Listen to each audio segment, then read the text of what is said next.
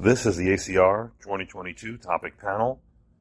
In this podcast, our panel will discuss their best abstracts on the topics they were covering at our meeting. Hope you enjoy.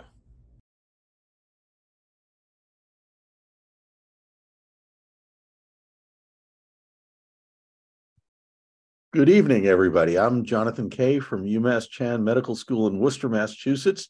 I'm here in Philadelphia at ACR Convergence 2022, and I'm here with my fellow rheumatoid arthritis panelists, an international group. I'm the only American in the group.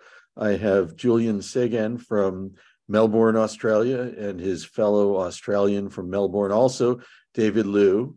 I have Aurélie Najm from Glasgow, Scotland, Glasgowian, and Janet Pope from Canada, and Richard Conway, who is dialing in from Dublin. And we have been attending ACR Convergence 2022 over the past 3 days. This year, the meeting has been truncated from the typical 4.5 days to 3 very full days. A difference this year was the lack of posters. Posters were presented virtually and they were available online, but there were no poster boards. So there was no opportunity to walk through the posters and serendipitously land upon something that one had not intended to see.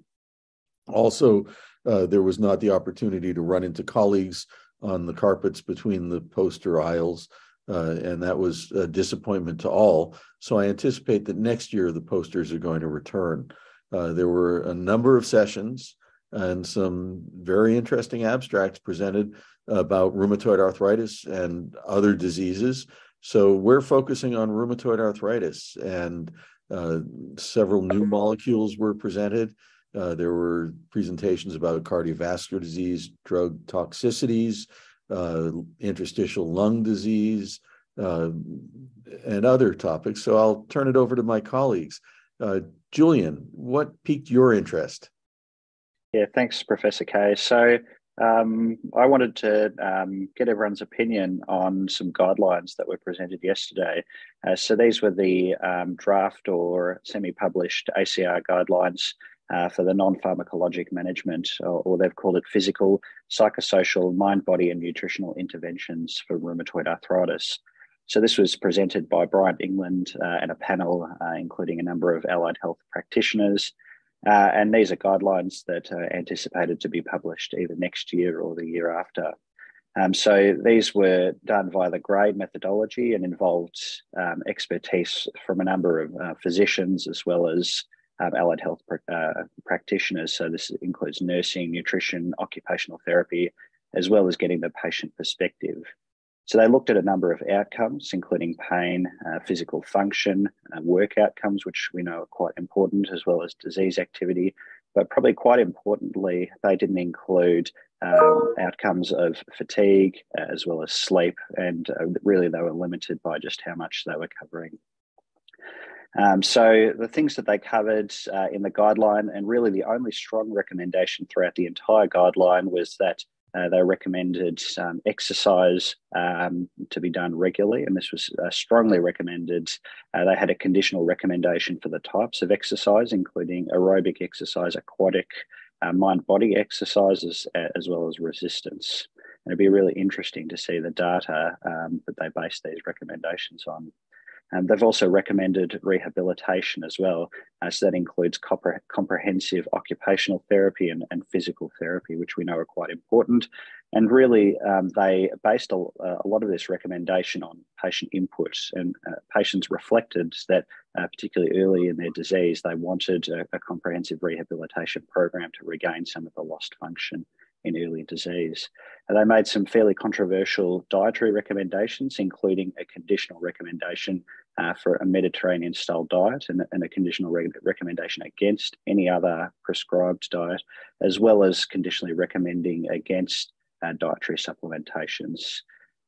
They also made some weak recommendations as well towards adjunct therapies like acupuncture, massage therapy, and against things like chiropractic. I think this was a really massive effort to pull this all together and to come up with the very first guideline looking at the non-pharmacologic management. And this is what patients ask us about all the time, and we really don't have a lot of data, and these guidelines pull it together. But I think what's an inherent limitation of this sort of data is that I think it's unlikely, or it's going to be tricky to ever come up with strong recommendations based on high-level randomized controlled data.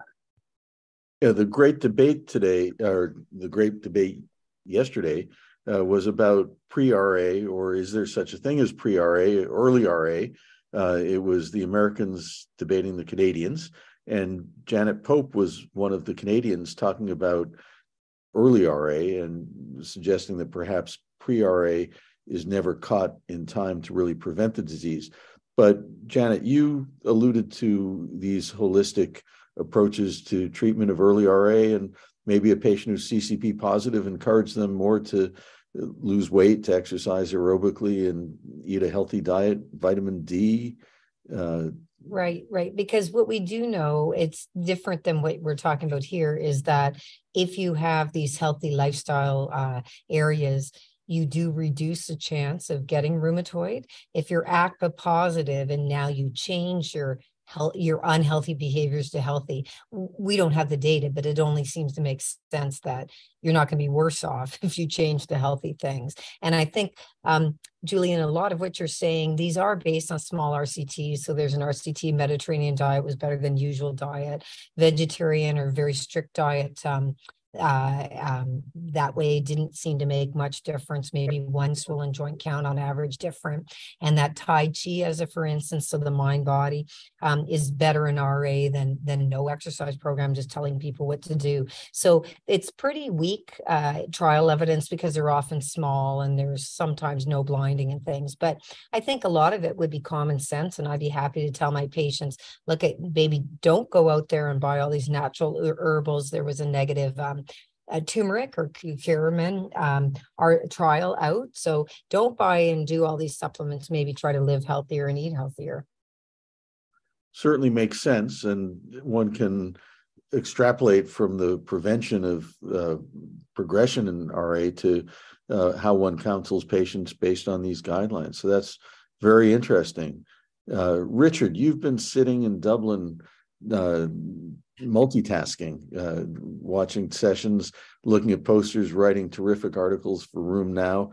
What's been your impression of the most interesting information presented about rheumatoid arthritis at this meeting? Yeah, so I'm big interest in interstitial lung disease and rheumatoid arthritis, and I think there's been finally a lot of good stuff at this ACR and at last ACR after many years of not having really any terribly useful research in that area. So that's great to see. There's an abstract particularly caught my attention presented late on today, which was abstract 2248 presented by Greg McDermott from Jeff Sparks' group.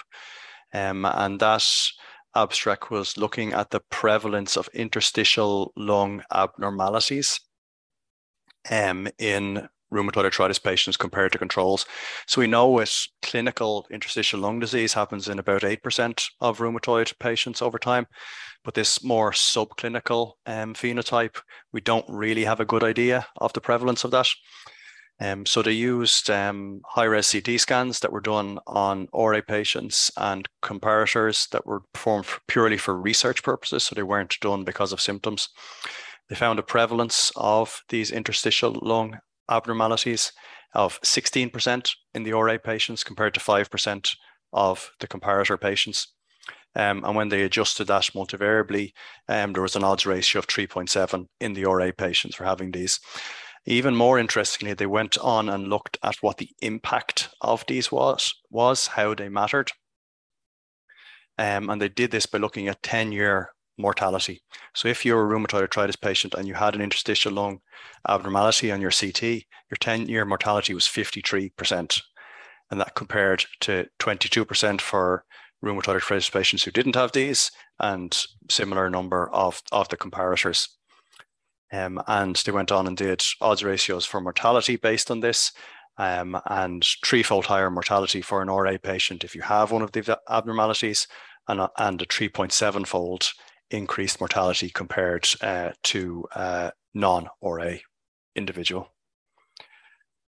So I think what that shows, or what it says to me, is that this is really important.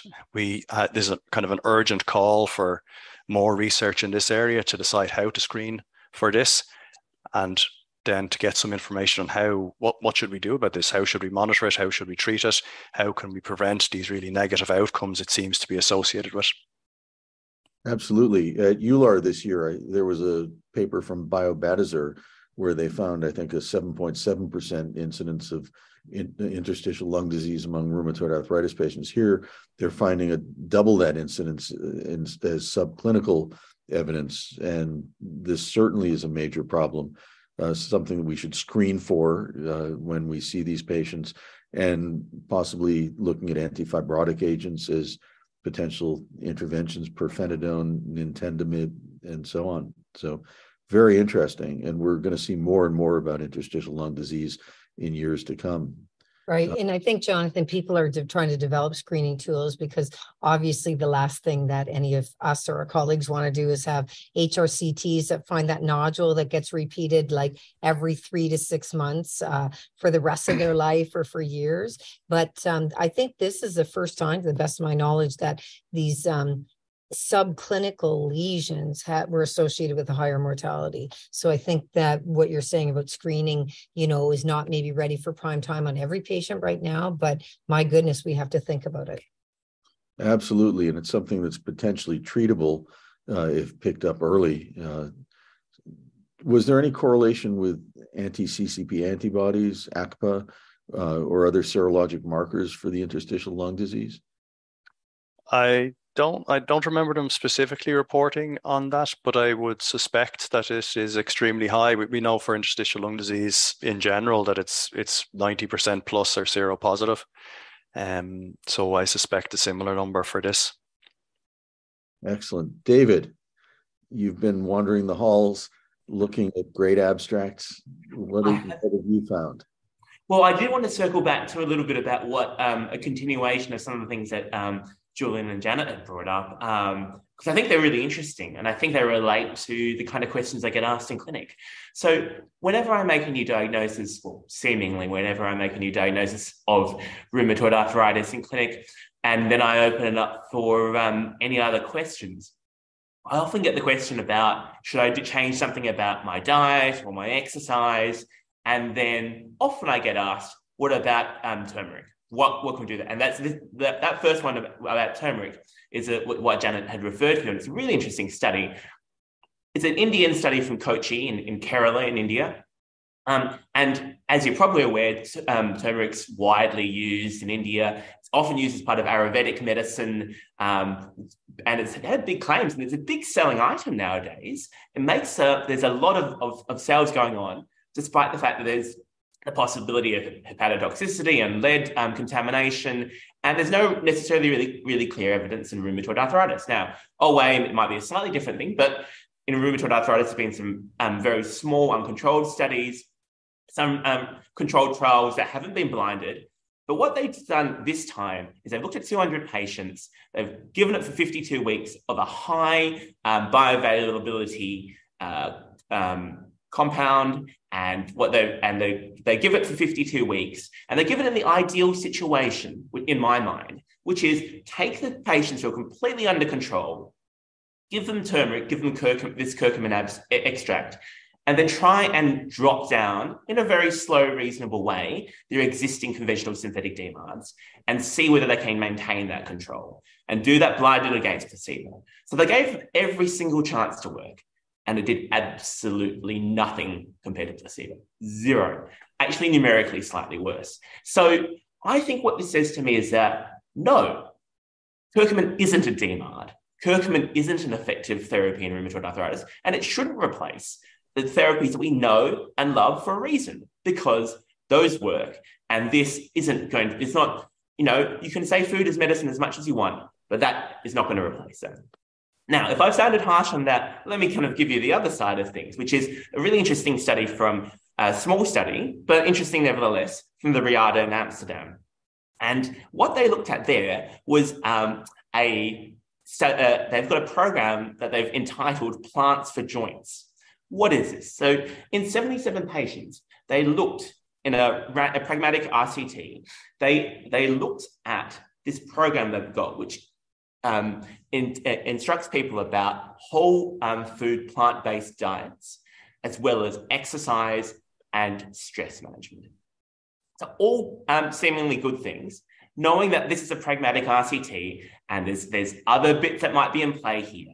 But they saw a reduction in DAS28 of 0.9 in the space of 16 weeks. So actually, whether it's the extra attention or what it is, whether there's any of those factors, maybe we've got to realize that we can actually deliver a lot of benefit for our patients by maybe some of that attention, or maybe, in fact, there's a contribution from the whole food plant-based diet, or from the exercise, or maybe even from the stress management. I don't know which components of the DAS really saw the greatest improvement. I think that's, and I'd love to read the full paper when it comes, but certainly it's opened my mind up a lot more. I would have, if you asked me what the result would have been before this conference, I think I would have said, I can tell you it's going to be a negative study, but it certainly wasn't. I've been proven wrong, and that shows why we need to keep on coming to these meetings to have our minds open.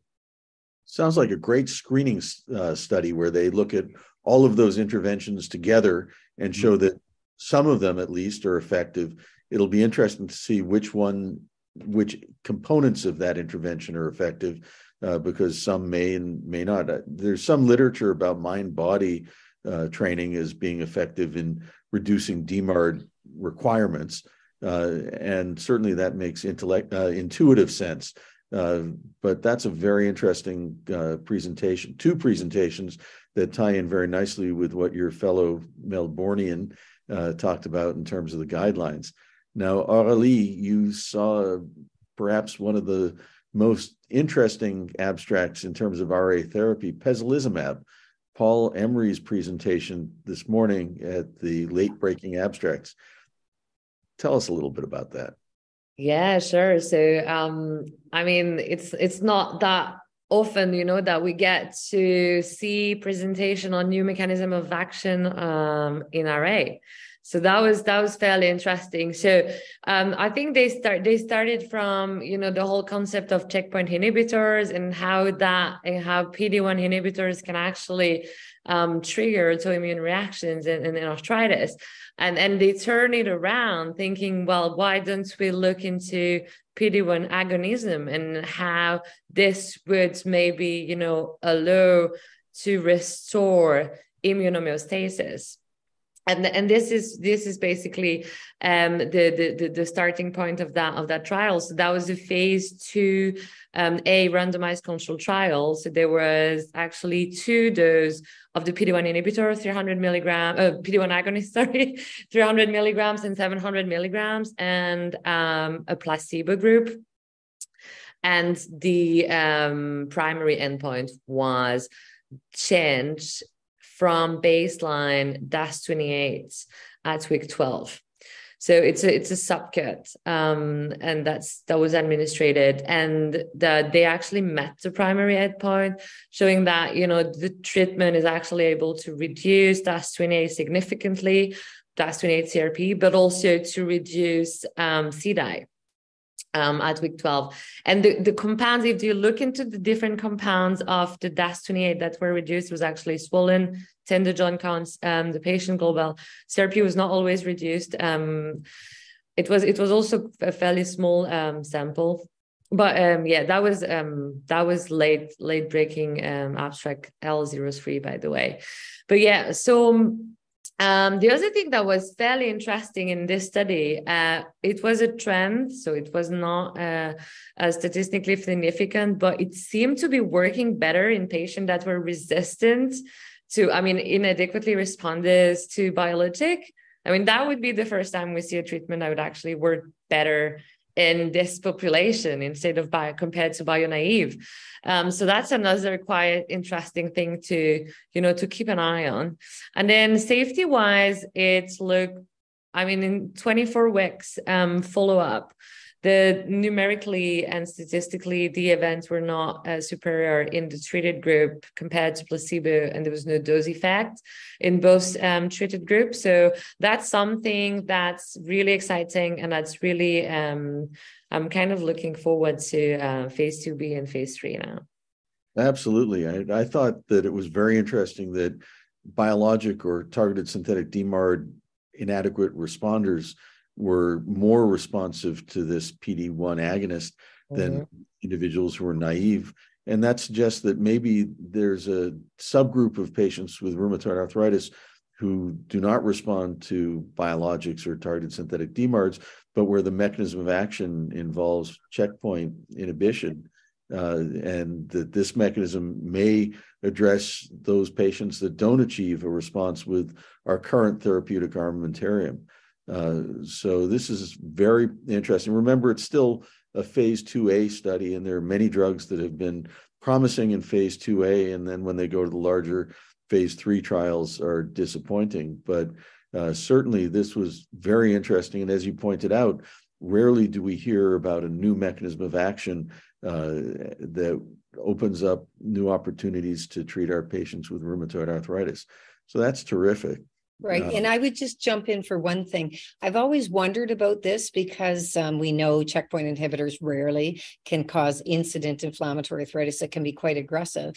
But I wondered about it not for that reason, because what we think of abatacept, so a co-stimulatory molecule inhibitor, or CTLA-4 Ig, the opposite of that is a PD-1. It's a checkpoint inhibitor. So there's, I call it anti-abatacept. Of course, it has its own name. And I thought, well, of course, you know, if you're using something for cancer to mop your immune system, we probably don't want to then give them something that unmops it up if we're treating their inflammatory arthritis. But I always did wonder, because I thought if you can have anti-abatacept to treat your cancer, then abatacept, you know, of course, is treating our RA. So the idea kind of made sense to me, but I'd never have the guts to even develop a trial like that. I would think, well, we might do nothing and maybe we'll just do something different anyway. The question comes up about immune surveillance, and it's a short study, so there's no opportunity to see about incident malignancies. But the question was raised after that presentation about whether incident malignancies might be a problem. So that's certainly something to look at in longer term studies of that agent. David.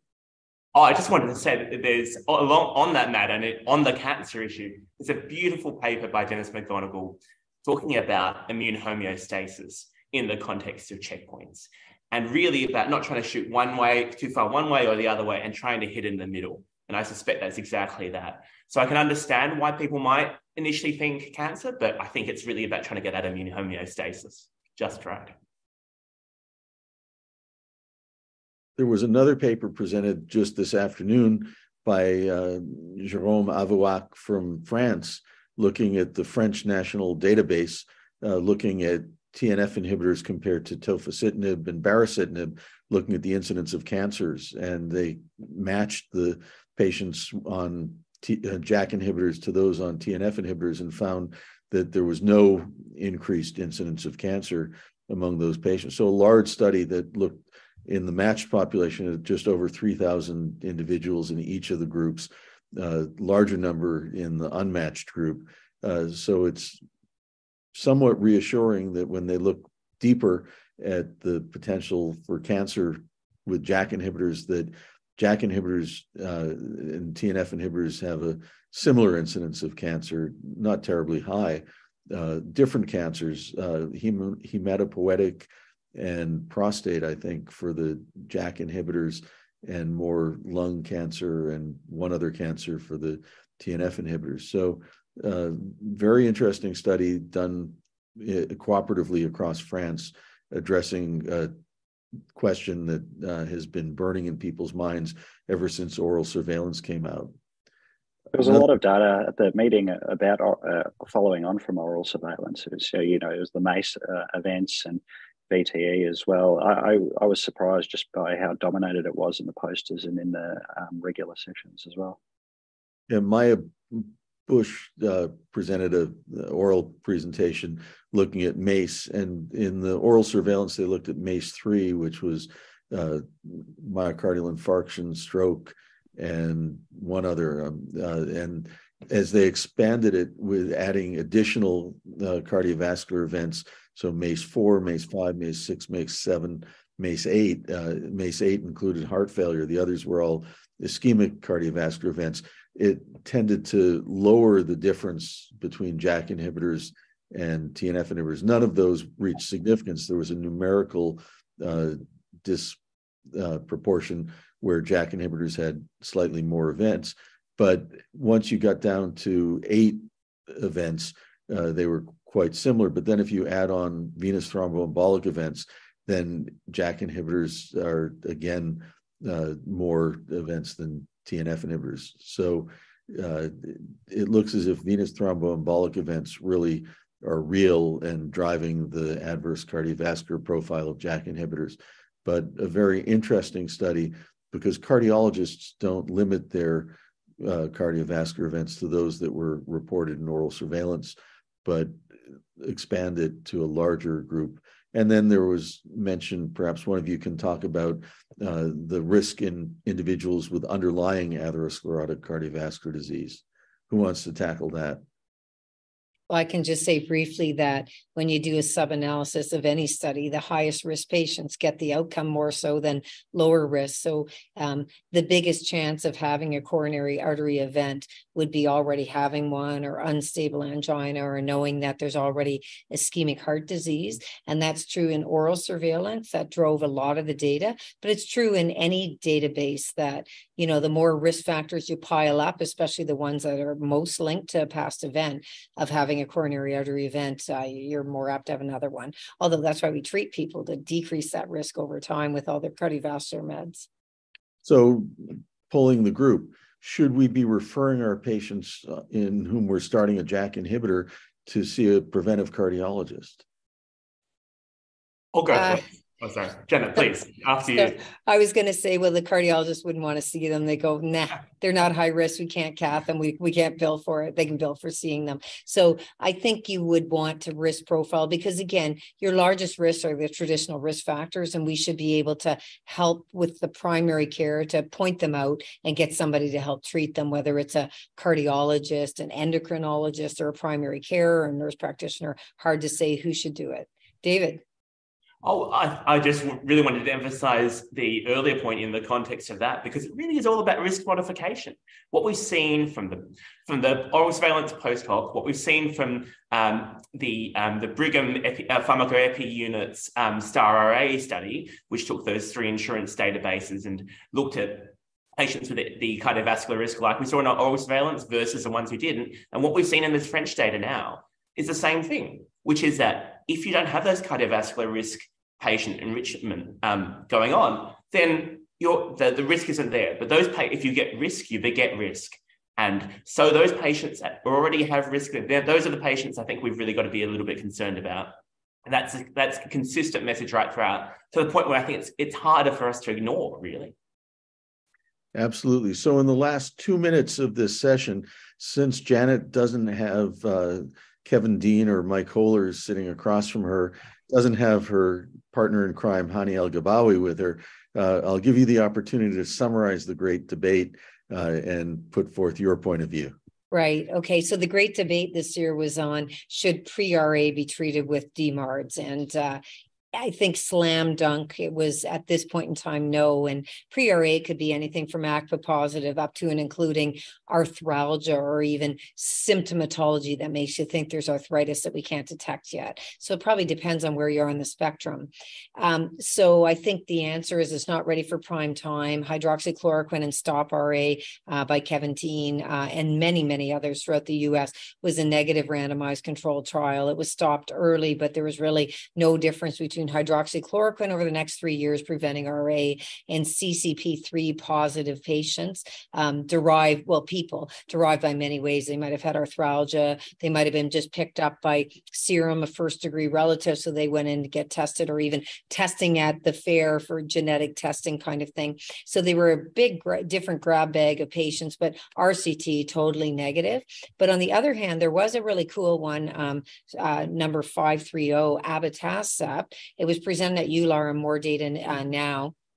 abatacept in these arthralgic patients with strongly positive ACPA. So they had symptoms, usually strongly positive ACPA, and they gave 6 months of abatacept or placebo, and then followed for another 12 months. So a year off treatment. And it did decrease the incidence of RA, but it started attenuating over time. And they showed the MRI results, and it was quite impressive that these patients were more preserved on the abatacept side. So Plaquenil, cheap, unfortunately doesn't work. Abatacept, obviously more expensive, and we wouldn't know how long to treat and when to turn it back on. But I think there's a lot of work going on, and I think that every meeting will probably have more understanding in that area.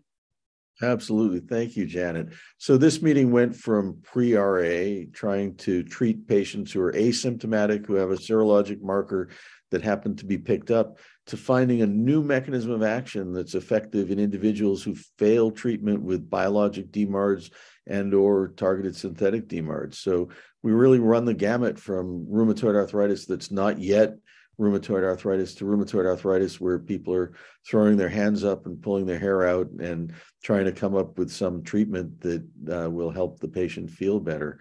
Other treatments that are in development that we'll hear about, there's data that were presented at previous meetings about vagus nerve stimulation, and I anticipate that we'll be hearing more about that. And then the lupus world has been excited by the CAR T-cell paper from George Schett's group in Nature Medicine, and extrapolating that treatment to rheumatoid arthritis in the future may be interesting and promising. So the world of rheumatology, when I started training and when Janet was just in elementary school, was gold and hydroxychloroquine and prednisone and a little bit of sulfasalazine, but we didn't have much that worked, and patients knew their orthopedic surgeon much better than they knew their rheumatologist. But then almost 25 years ago, the first biologic, etanercept, was marketed, and next year we celebrate the 25th anniversary of the availability of biologics.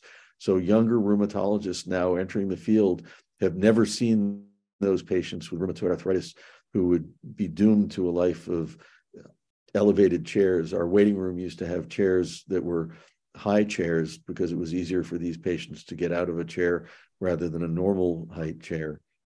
So it's a new world, but still unmet needs are being met. So it's great to work with all of you and to anticipate EULAR in Milan, and then the ACR meeting next November in San Diego. So thank you all for being a rheumatoid arthritis team, and I look forward to the next stage of our working together. And I thank all of you for your attention, listening. I'm Jonathan Kay with Julian Segan, David Liu, Richard Conway, Aurélie Najam, and Janet Pope. So signing off from Philadelphia,